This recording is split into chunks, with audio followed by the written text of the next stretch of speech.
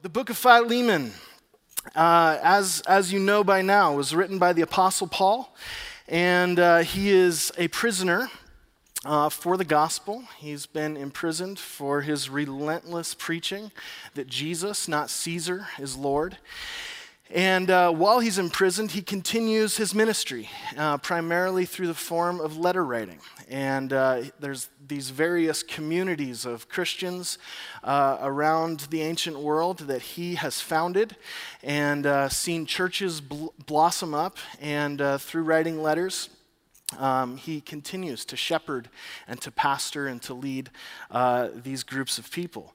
And the book of Philemon is actually a letter as well, and written not to a church community, but to a specific individual and his household within the church in the city of Colossae. And so this letter was written and delivered alongside the letter to the Colossians, and written to this guy Philemon, who is a house church leader. He, along with who we assume is his wife, Apphia, in verse 2, are hosting a house church in their place. And Paul has this special letter for Philemon that we've spent the last couple weeks in, and we'll wrap up this morning. And so, by way of context, the first thing we need to know is that when we think prison, it's a very different picture than the reality that Paul was writing from. And we don't know exactly what his scenario was. There's several different ways that the Roman government would imprison people like Paul, but most likely it's a house arrest kind of situation where he's probably on an upper floor of a building, and most likely actually chained to another guard and to a guard, and sort of just in this place where he really can't do much. And another difference is that in the modern day, when we think the prison system, we think prison food and all that kind of stuff, but in the ancient world, the Roman government didn't provide any amenities to prisoners. And so if you were in a situation like Paul was, you would be dependent upon people you knew on the outside to bring you food and to bring you supplies and to help you keep communications alive with those on the outside. The government didn't do any of that. And the reality is that's still the way many prison systems work in the world today, especially in places around Africa. And so that's the situation Paul most likely finds himself in, is that he's as a prisoner and completely dependent upon his friends and greater community to bring him food on a regular basis so that he can survive. And so we get the impression that one of the people who's been really, really helpful for Paul during his time in prison is this guy Onesimus. Onesimus, we know, was a former slave and had robbed his former master in a significant way, had fled Colossae, and now he finds himself in this place where however he did, he's become a friend of Paul's. And so on a regular basis, we kind of get the impression that Onesimus is serving Paul by bringing him food and supplies and also assisting in Paul's communication with those on the outside. And Paul says in verse 11 that Onesimus has become useful, both to you, meaning to Philemon, but also to me.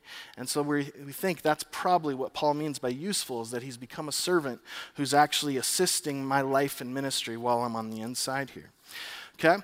And so at some point in Paul and Onesimus's conversations, Paul is able to present the gospel of Jesus in a way that Onesimus responds to and comes to faith in Christ and becomes a Christian.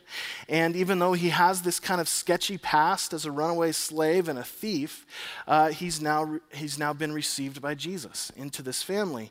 And as Paul and Onesimus's conversations and relationship begin to develop, they also make the connection at some point that the guy that Onesimus ran away from and robbed is this guy Philemon, who Paul also knows really well, who was also kind of another protege of Paul's that he had mentored and discipled in Christ. And so now you have this really interesting thing happening where the runaway slave and the thief that's assisting Paul, turns out that Paul also is connected to the guy that the guy ran away from. And so the scene is that as Onesimus would often carry Paul's letters for him to the various places around, this letter is going to be delivered to this guy Philemon, Onesimus's former master and the one that he had robbed. And so I want you to imagine that scene with me, where Paul goes, Onesimus, this one's going to be a little weird. This isn't just some church community that I need you to drop the letter off for. This letter is going to Philemon. And Onesimus was like, I don't want to go to Philemon. We're not good. And Paul's like, I need you to trust me on this. Take this letter and bring it to Philemon's house. And so Onesimus does, and he sets off on this journey back to Colossae.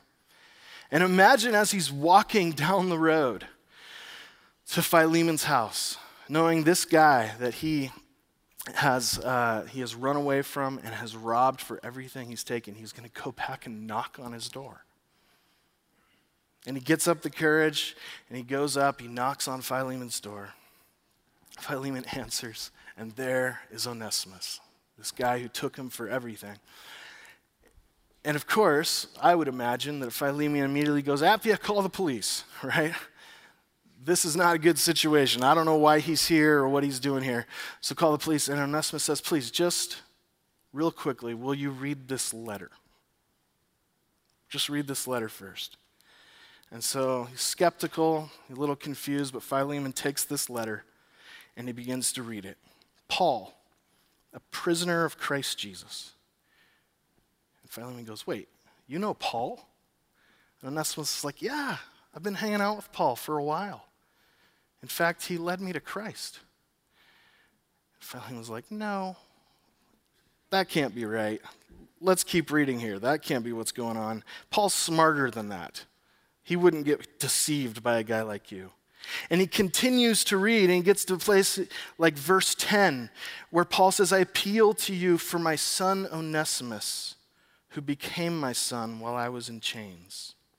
Formerly he was useless to you, but now he's become useful both to you and to me. The little interesting play on words is that the name Onesimus means useful.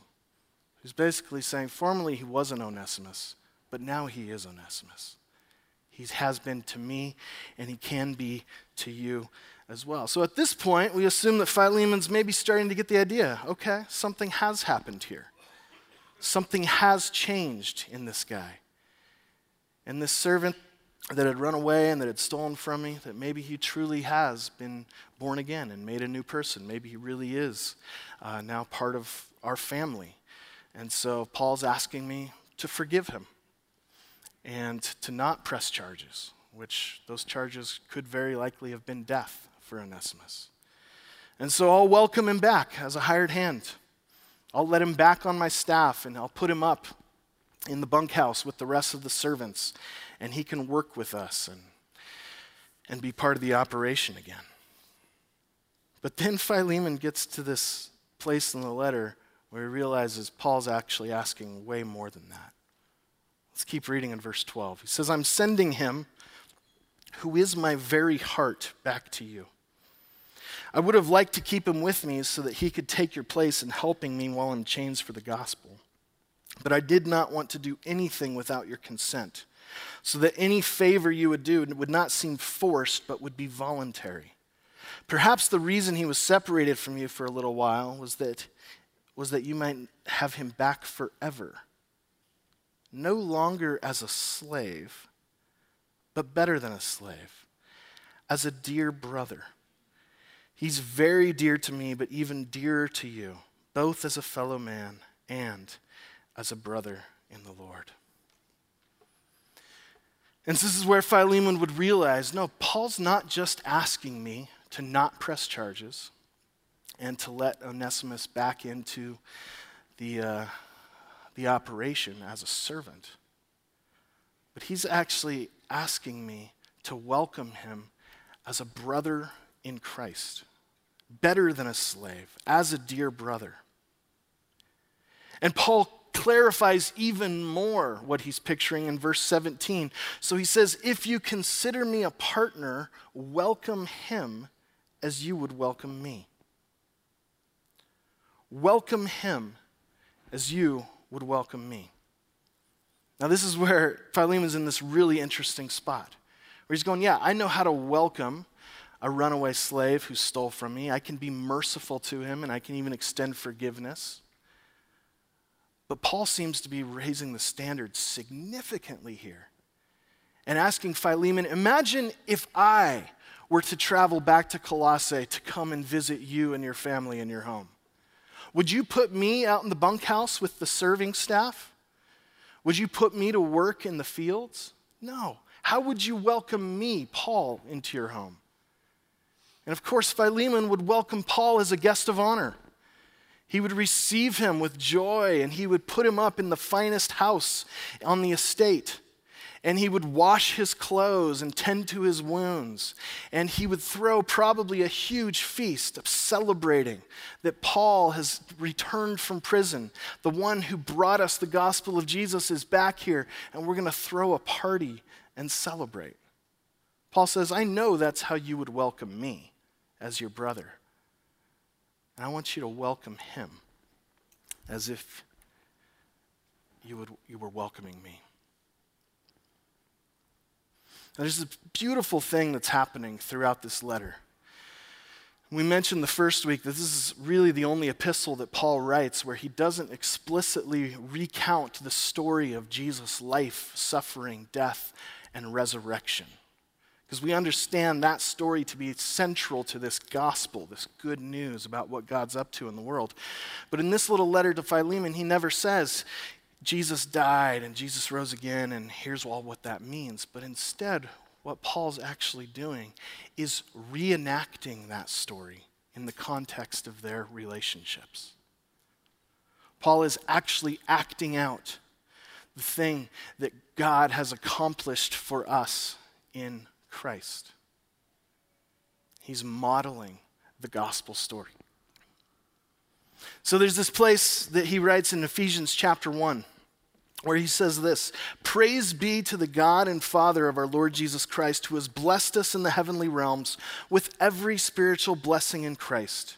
For he chose us in him before the creation of the world to be holy and blameless in his sight.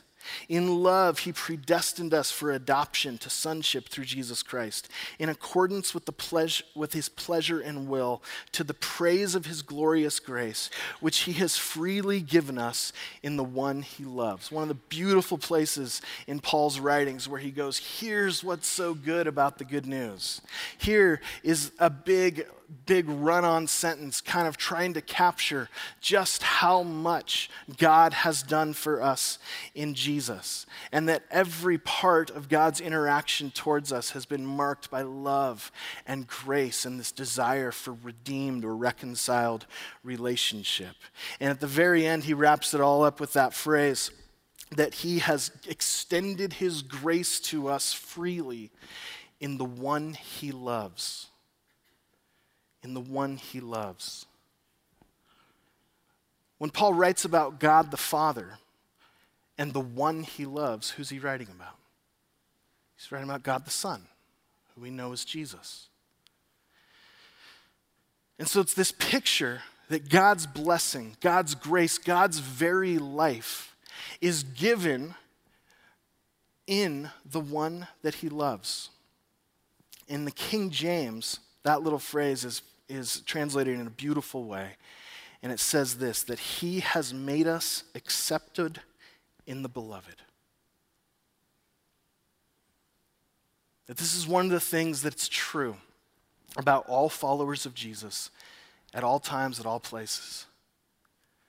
That we are now accepted in the beloved. Throughout the New Testament, the phrase that Paul and the other authors use most commonly to refer to Christians is those who are in Christ. In fact, Paul never uses the term Christians. When he talks about Christ followers, the primary identity that he uses is that we are those who are in Christ or accepted in the beloved.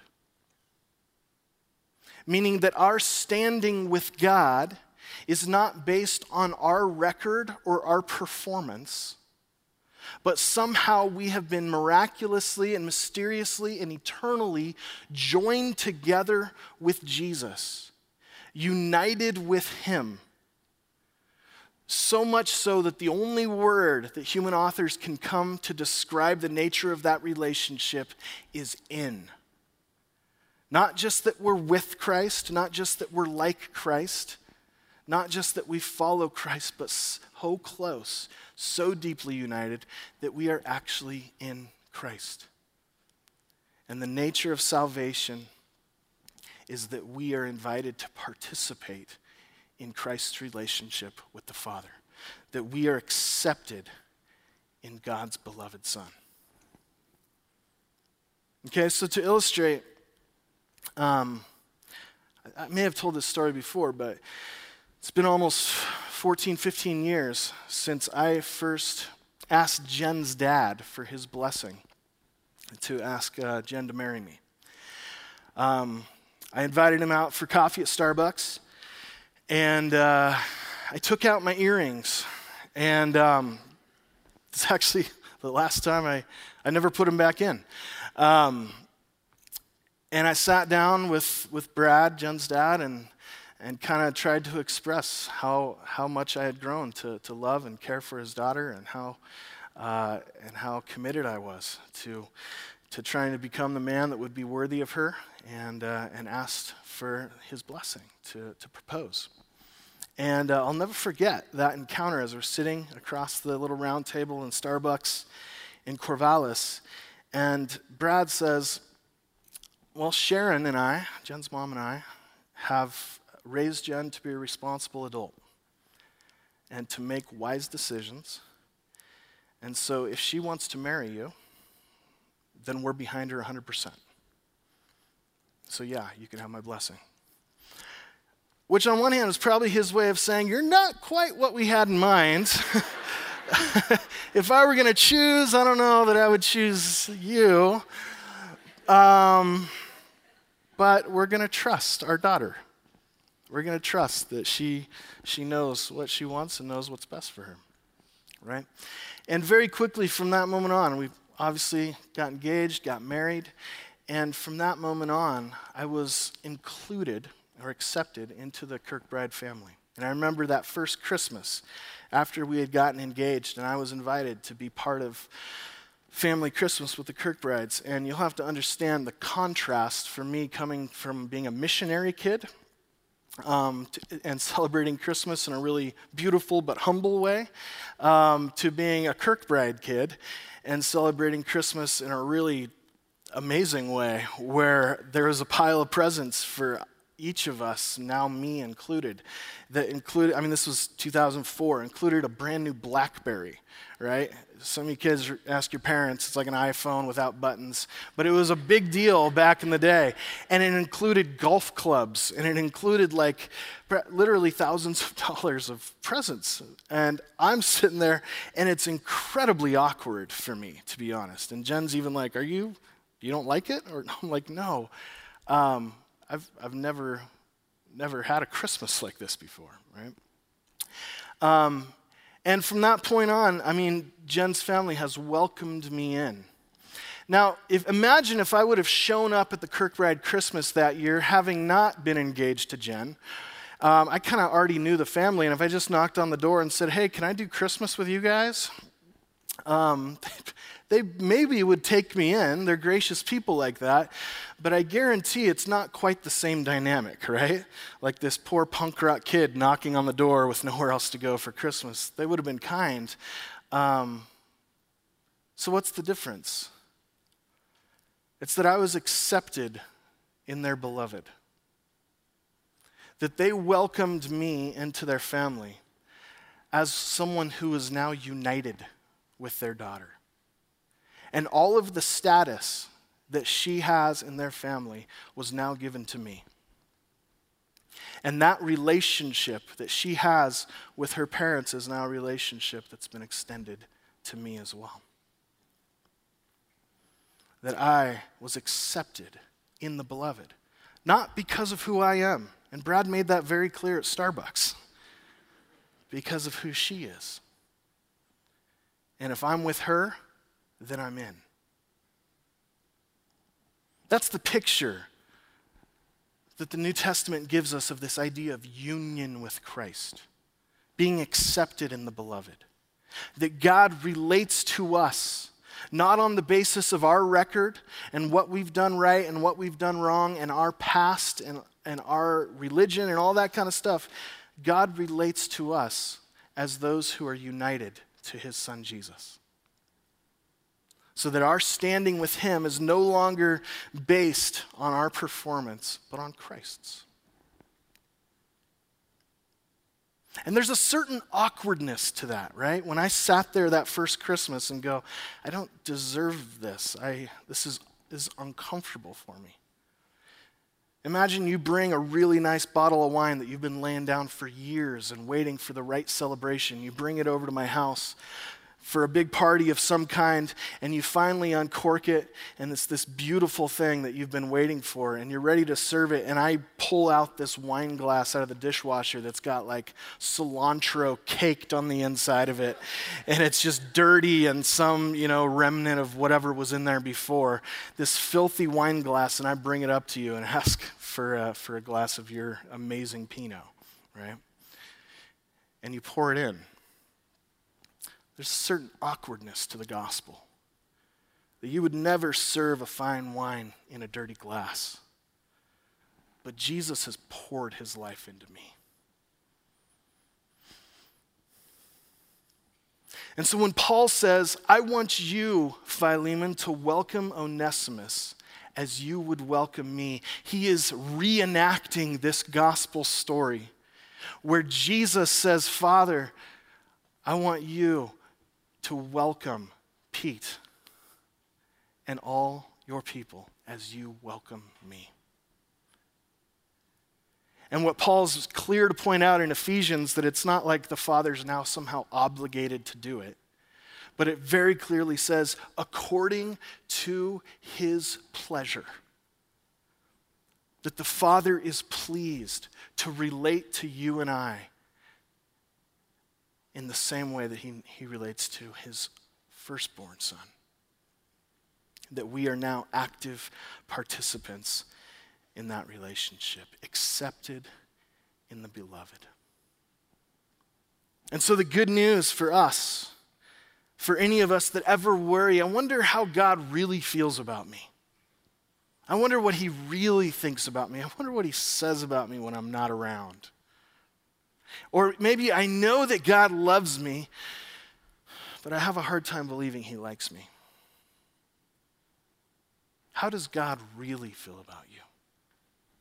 Well, the answer to that question is, well, how does God feel about Jesus? That's how he feels about you. You are accepted in the beloved. And he is pleased to welcome you into the family and to relate to you in the same way that he relates to his son. And all the blessings and all the benefits and all the blackberries and all the golf clubs that he would give to his own son, he's now extending to us as well. So sometimes, I don't know about you, but I have this deep belief that I'd rarely ever express out loud. But functionally, I operate as if my standing with God is on this sliding scale of approval. 1 through 10. How does God feel about me today? Well, have I been good? Have I been faithful? Have I been pure? How did I perform yesterday? That must be my number with God today. But if this gospel of acceptance in the beloved is true, then that whole scale goes out the window. And our identity and our standing and our relationship before God is completely wrapped up in our union with his son Jesus. and he's pleased to welcome us in. And so we have this exact picture playing out.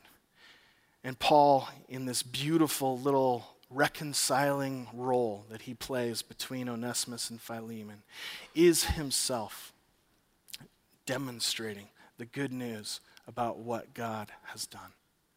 Not just forgiven us and given us a clean slate, not just called us to be servants or slaves that live out in the barn, but to actually become brothers of the Son of God, to become part of this family.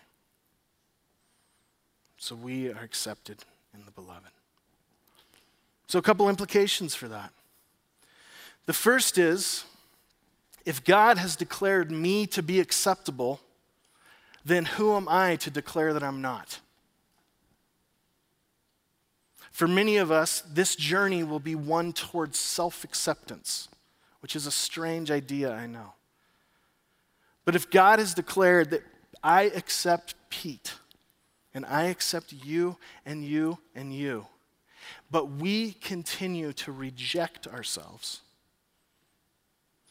then we are not living in line with what God has declared to be. Now, that doesn't mean I'm perfect. That doesn't mean I'm doing it all right. You know I'm not. I know I'm not. God knows I'm not. But it means that the self God has accepted is this self, this person. And the one that he is working by his Spirit to form the image of Jesus in, it's this guy here today. Like, we've all got sketchy pasts, right? And that's the person, that's the story, that's the life that God has declared to be accepted in Christ, and the raw material that he wants to work with to form the image of his Son in more fully. And so the first step in that journey is learning to accept the self that God does. Secondly, it goes outward. In Romans chapter 15, Paul writes, "Accept one another then, just as Christ accepted you, in order to bring praise to God." So if the nature of the gospel is that God has accepted us in Jesus, then he's saying the logical outflow of that has to be that we would go around being people who extend that acceptance to one another. That if we've been forgiven, we should be people who forgive. That if we've been loved, we would be people who love. If we're people who have been blessed, then we're people who bless. And if we're people who have been accepted, then we will be people who are accepting of ourselves and of one another. Why? In order to bring praise to God. Have you ever thought of accepting one another as an act of worship?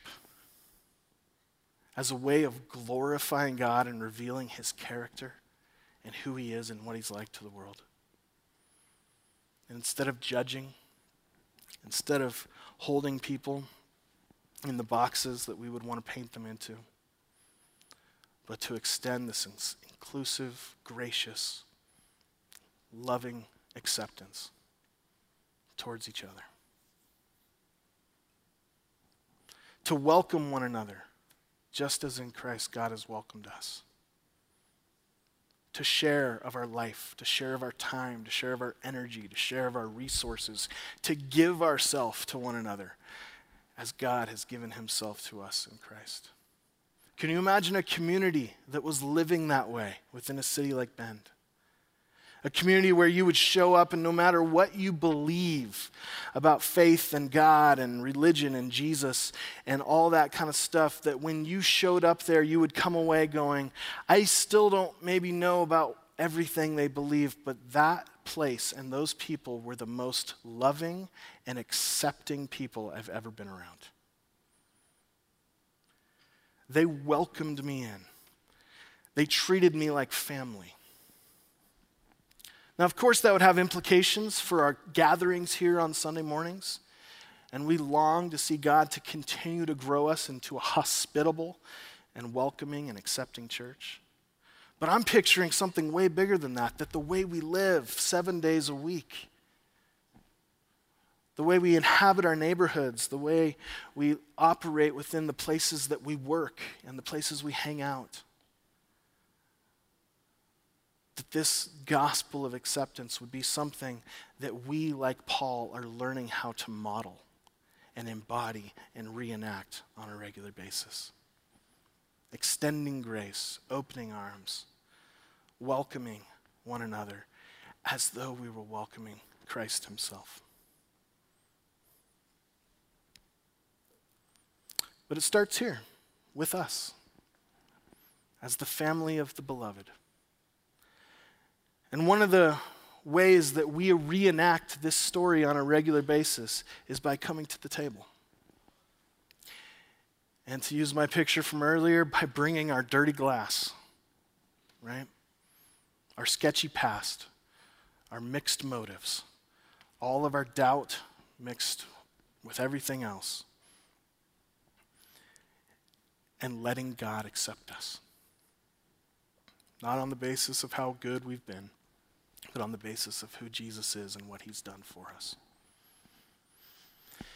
And we don't do this in isolation, we do this in community. That we come to receive the body and blood of Christ in the bread and in the cup. To receive that acceptance, but we do it together. Sharing a table in every culture on earth is an expression of relationship, of vulnerability, of acceptance. That when we eat this meal together, we are expressing to one another that I'm with you. I welcome you. We're together. So we come as a family on a regular basis. And for those who would like to receive communion, you'll be invited again today.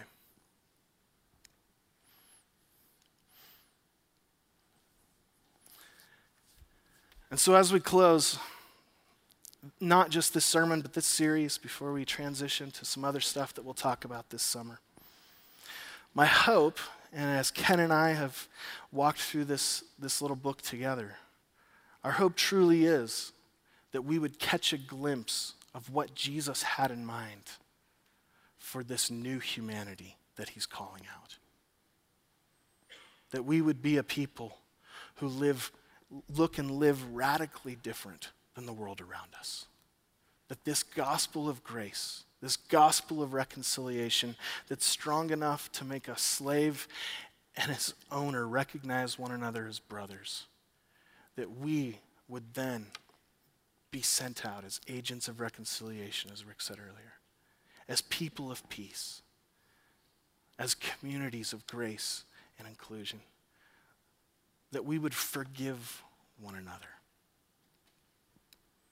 and that the world would get to see the good news of Jesus, not just in our words, but in our very lives. And for that, we'll need the Spirit's power, which he has given to us freely and abundantly in Christ.